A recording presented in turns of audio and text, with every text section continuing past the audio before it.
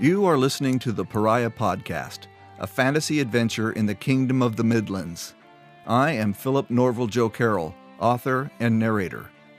And this is episode 2, A Beautiful Day for a Walk. "Keo," his mother shouted from the kitchen. "Shelby LaCour brought something by for you." On the back porch, Keo stood above a large wool blanket spread across the boards of the veranda and examined his work. On it lay 3 linen undertunics, 3 dark green pairs of woolen hose, a black wool tunic, and a waxed linen overcloak with hood. Besides the clothes were few objects: a candle stub, flint, and a tinderbox, a dozen sheets of writing paper in a thin leather folio, a pen with 3 nibs and 2 small bottles, one empty and the other corked and filled with ink powder. Keo's mother insisted he write, and often. Neither his sister nor his brother had written to the family much while at training. Writing home is encouraged by the training staff to ensure families aren't unduly worried about their children while in the king's service. However, after a few letters telling family of the routine activities of camp life, most trainees valued their meager spare time too much to spend any of it writing about their mundane and repetitive tasks. Major events, such as earning a leadership position or when the trainees have hatched their eggs, are events of record, and the camp leadership sends such announcements home to help maintain a positive public opinion about the king's service. Keo's family had gotten regular government updates of Celine's advancement. However, Sleed was too busy being social to advance at leadership, or to write home on his own behalf. Documents hung on the wall for both of the children declaring the hatching of their tiger hawks. All young people in government service, whether it was the Public Services Corps, the regular military, or the Creature Handler Corps, received a signet ring upon induction with which they could seal a letter and send it without charge through the government courier system. With 13,000 young people going into the king's service each year, there were always couriers passing through towns to bring correspondence. Keo stepped into the kitchen, where his mother looked at a wrapped parcel on the table. "Is Shelby gone?" Keo asked. "Yes, she dropped the package and said she had to go." "What is it?" Keo picked up the package. "What else do you think the LaCours would send? It's got to be a new pair of boots. I think they give every kid headed off to the capital a new pair of boots." "Oh, good. I was just looking at all my stuff, and my boots are pretty shabby. But I don't think I'll wear them until I get to camp. Do you think I really need to go all the way to the capital? I know I'm going to be a creature handler. Everyone around here knows it. I would save myself 400 miles of walking if I just went directly to camp." His father walked in from the sitting room and said, "You know, if you did that, your sister would send you right to the capital to get tested like everyone else, and then you'd probably miss the testing days and just go straight into the infantry." "Seems like a big waste of time to me," Keo grumbled. His father continued, "And I'd say you'd better start putting some time in those boots and wear them on the wagon ride to the capital. If they're not broken in properly, you'll be hurting the first 2 weeks of camp." "If I have to go to the capital, I'm going to do like Sleed did and walk there on my own." His mother picked up one of the boots and examined the sole, shook the boot at him and said, "If you're going to walk like your brother did, you'd better hit the road in the next few days. It took him nearly 3 weeks. Keo closed his eyes and squeezed his chin, imitating how his father acted when making a difficult decision, and said, "Okay, I'm leaving in the morning." "That won't give you a chance to go into the village and tell all of your friends goodbye," his mother said. "That's 5 miles walk in the wrong direction. I'll save 10 miles if I just head to the southern highway, and nobody will miss me anyway. The boys in the village are just a bunch of jealous wimps." "Maybe the boys are jealous, but there are also a few girls who are going to be sad they didn't get a kiss goodbye. If Shelby had known you were going tomorrow, she probably would have stayed to give you the boots herself," she added. "I'm sure there'll be plenty of girls in the capital," he said, waggling his eyebrows. "Well, you'd better behave yourself then. Your sister told me she'd keep an eye on you for me," she said, sounding much more serious. "Okay, once I get to camp, I'll behave myself. But right now, I have to figure out how I'm going to carry all this stuff on my back." He ducked back out onto the veranda.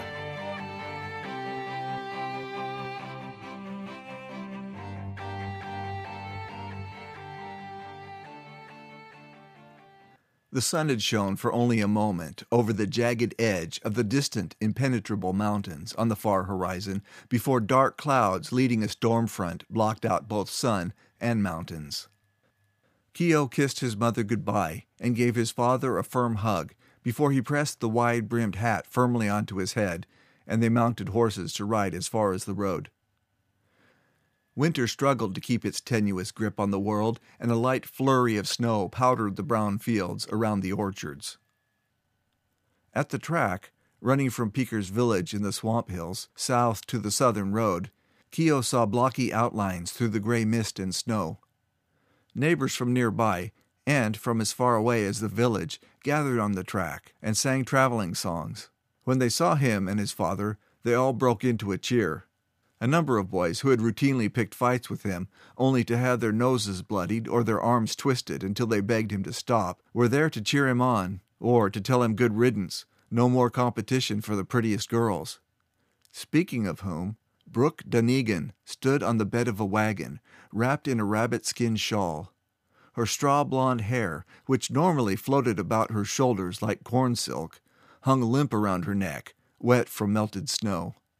Next to her stood Shelby LaCour, a few years older, a few inches taller, and not quite as plump in the most noticeable places, but still unmarried. Keo sidestepped the horse right up next to Brooke and pulled on her arm until she fell and sat side-saddle in front of him, knocking his hat to the muddy trail. She wrapped one arm around his waist, hugging him and kissing him on the cheek. "I'll wait for you, pining away, saving myself for your return," she said, and made kissing motions with her lips, though she didn't get close enough for Keo to sneak one in quickly. "I'm sure you would," he said, dramatically rolling his eyes. "The problem is, Brooke, I'm going into the Creature Corps. I won't be back in 5 years. The Creature Corps is for life." "You don't know that," Thod blustered through swollen red lips. "Maybe one kid out of 500 actually gets chosen for the Creature Corps. You'll probably just end up pushing a broom in some capital slum."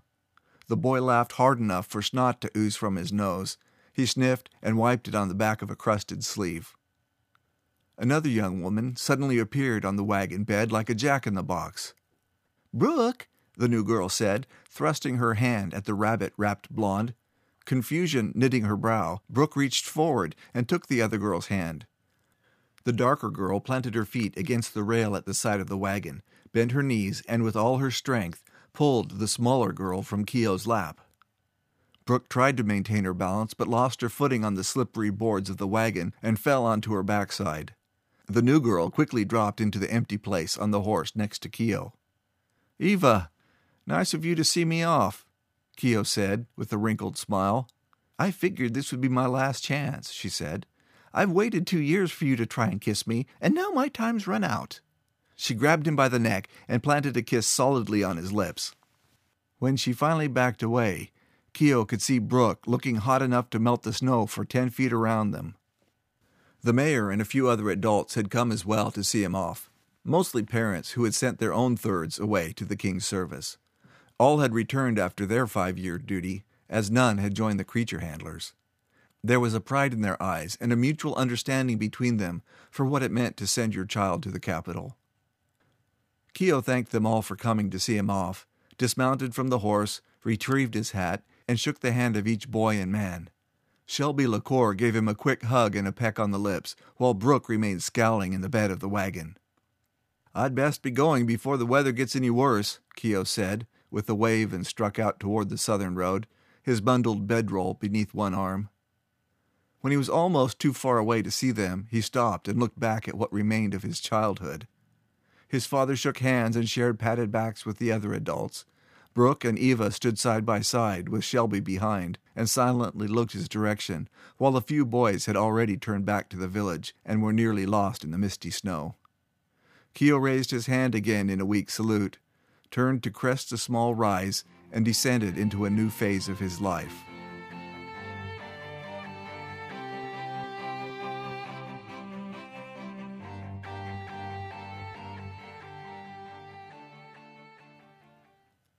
On the highway. The cold wind picked up as Keo followed the gradually descending undulations of the cart track toward the southern highway, almost 15 miles away. In his 15 years, he had only traveled this route all the way to the highway and then west to Offenton a few times. The directions were so simple and the paths well marked, it never occurred to him that he may become lost. He traveled along the road, light-hearted, despite the increasingly heavy snow, with only mild anxiety about the journey ahead. If he could keep his pace, he should get to the highway before sunset. Light wind and flurries of snow blew at him from the west, while the sun was lost to him in a consistent gray fog. Traveling up and down endless identical hillsides of dead yellow grass and dustings of snow had a hypnotic effect, until time and distance faded into the fog. The first village with an inn was 5 miles west once he reached the highway. There may be a farmhouse or wayshed before the village. If he had to, he could spend the night sleeping in a sheltered ditch. He'd spent many nights on the cold ground watching over sheep in the fields. Granted, whenever there was snow, the sheep were in the barn. His problem was that inns along the highway were paid by the kingdom to board and feed the young ones headed to the capital for king's service. Planning for that, Keo carried very little food. Around noon, or so he thought, Keo stopped to eat a cold meat pie his mother had packed for him. Snow fell heavier as the afternoon progressed and began to cover the trail, turning the previously manageable path into a slippery nightmare. Keo had to slow his pace to keep from slipping. The fog and snow persisted as daylight faded. Night would soon be upon him, and he hadn't yet reached the highway. As the light faded, it became too dark to see the trail.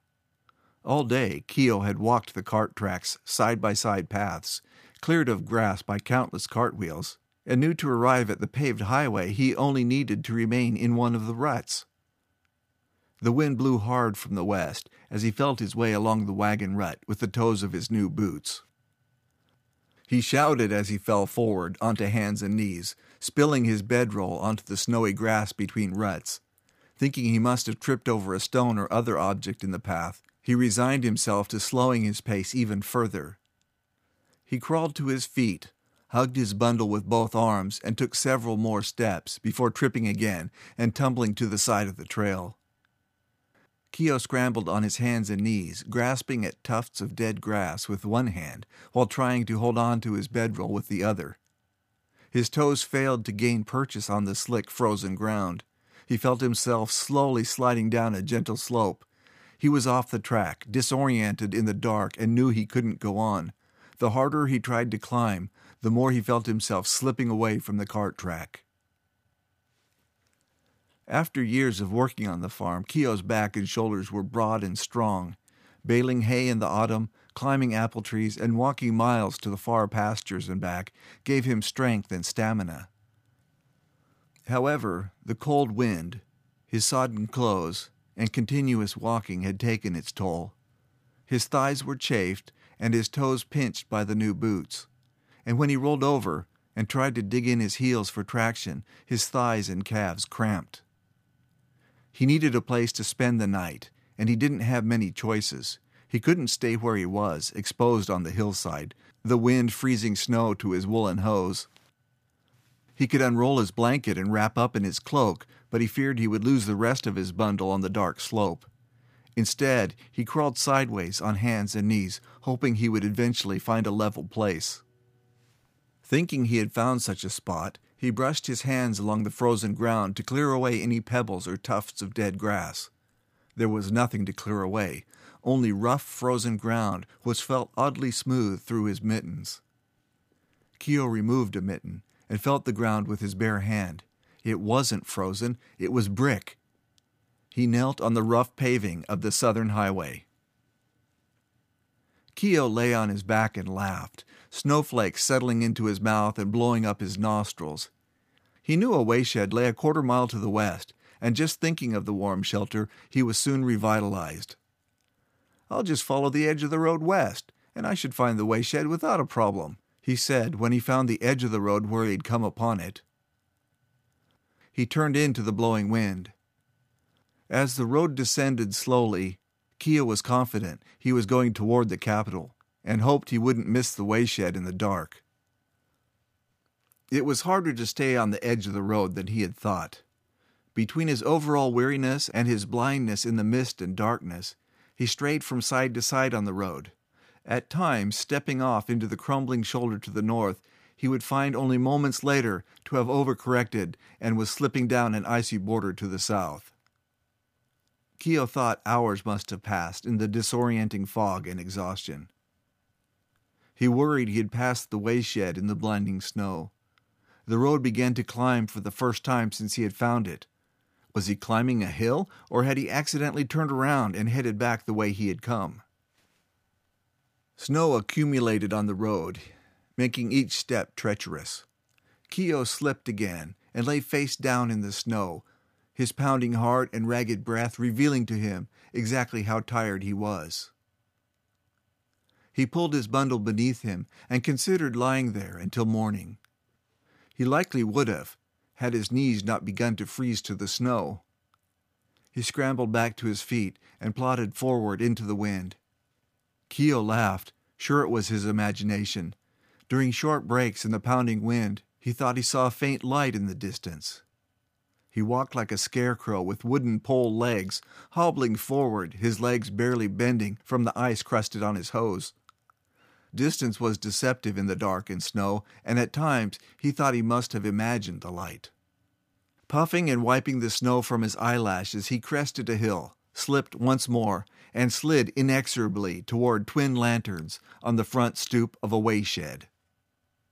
The promise of shelter from the storm gave him the final burst of energy to scramble to the small stone building. Someone must have lit the lamps. The shed was occupied, which could be good or bad. A traveler never knew the nature of others he met on the highway. A robber could look as simple and kind as an old man or woman. It may be a risk, but to remain out in the snow would be certain death. Would a robber light the lanterns? Keo had no idea of the hour, and without knocking, he slowly pushed the door open and whispered into the dark chamber, "Hello?" Only a soft snoring answered his greeting.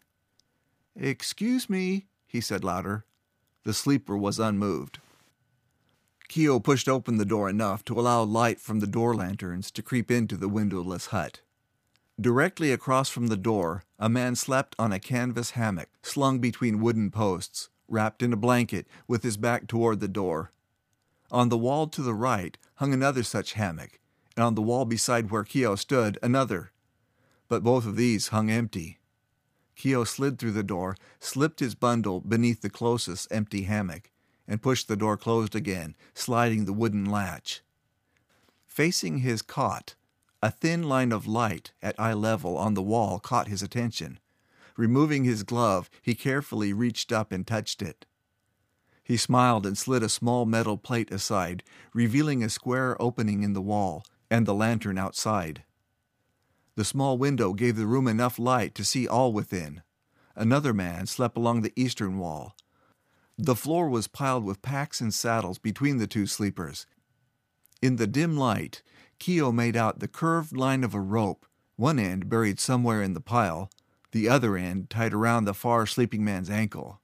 He hoped this meant these travelers were protecting their supplies from thieves, and not actually thieves themselves. A small stone oven glowed in the corner. With unbelievable relief, Keo slipped the no longer new boots from his feet and placed them next to the oven with his mittens. He unrolled his blanket, dumping the contents below the hammock, stripped out of his sodden clothes, and rolled into the dry side of his blanket. Before the hammock stopped swinging, he was asleep.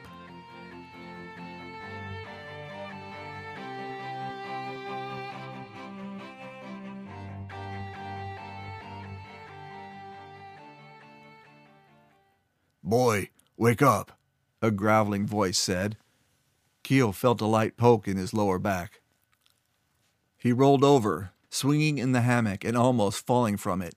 He righted himself, sat, and said, "Sorry?" "No sorry about it," the man spoke without expression. "There's fried potatoes on the stove and a bit of ham. The storm has passed and the sun's almost up. We're heading out. You'll want to eat before the food gets too cold. When it thickens, the grease gets a bit unsavory." The man pulled a pointed hat with a wide brim onto his head.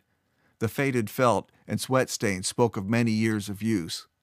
From outside came the sound of horses blowing in the crisp air, and a man spoke, "Here now," and "There's a girl," and other phrases Keo had used himself when saddling a horse.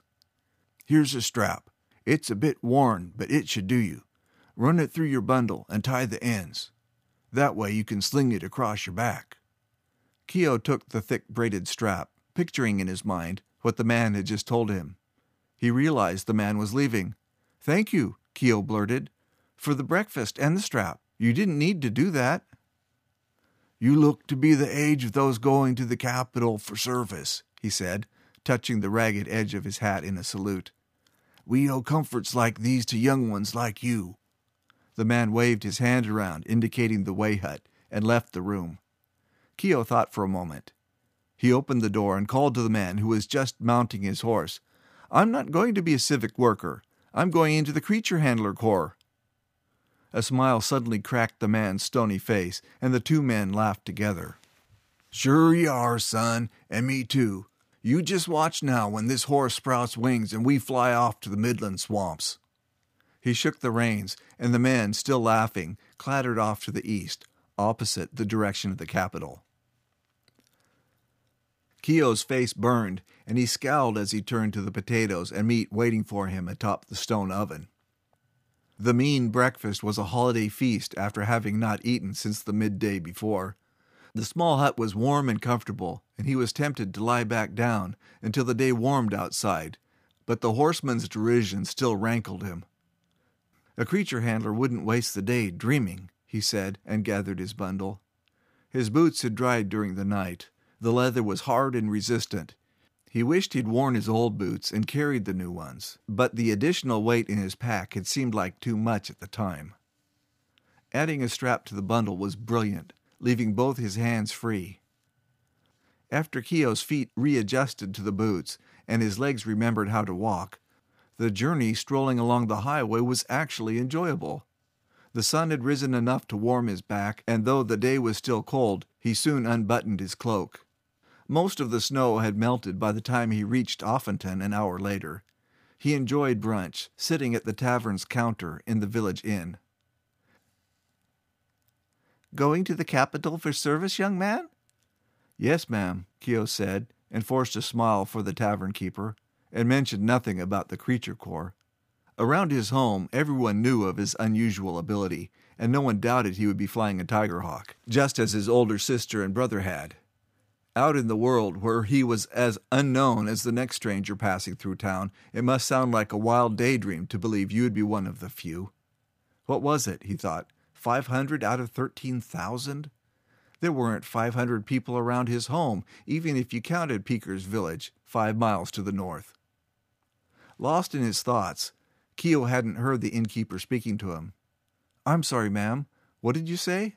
She scowled and pursed her lips for an instant, but the smile returned to her round, chubby face when she took back up her dialogue. "I said, if you're going to the capital for service, we'd be happy to put you up here until the wagon comes along to take you there. We've not seen the first wagon of the year, and that's usually the least crowded, and should be by in a day or so. And don't you feel obligated to work. You'll be doing enough of that come the end of your training. But if you do feel like you need to be doing something, we have plenty of chores around the inn to do, and we'll give you a 5-pick for every job you get done. Now that's a fair payment, don't you think? A 5-pick will buy you something nice to send home to your mother, or to catch the eye of a pretty capital girl. I should know. I come from the capital when I was a girl, just like you're heading there now." The keeper had given him a hot meat sandwich, stewed turnips, and a baked spice apple. He swallowed each bite of sandwich with a drink of warm barley soup. He was used to eating a lot during the harvests, but this was still the most he'd ever eaten in one sitting, and that on top of the potatoes and ham the travelers had given him that morning. The keeper was still talking, and Keo listened with half interest, hoping to catch her taking a breath so he could stop her politely. It wasn't going to happen. She didn't appear to need air, and he cut her off again. "Thank you, ma'am, But I'm going to the capital on my own. I'm walking so that if I end up as a soldier, instead of the civilian service corps, I'll be strong and fit for all the marching they do." The keeper's scowl and pursed lips appeared again and warred with her persistent smile until she finally sighed and nodded her head.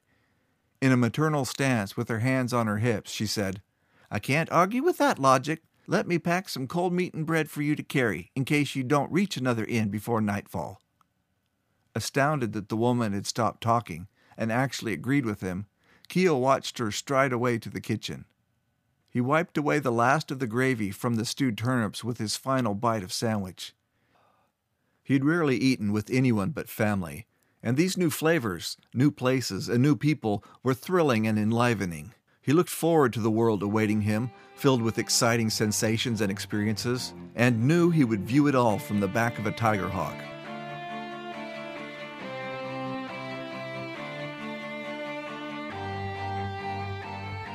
Thank you for listening to the Pariah podcast.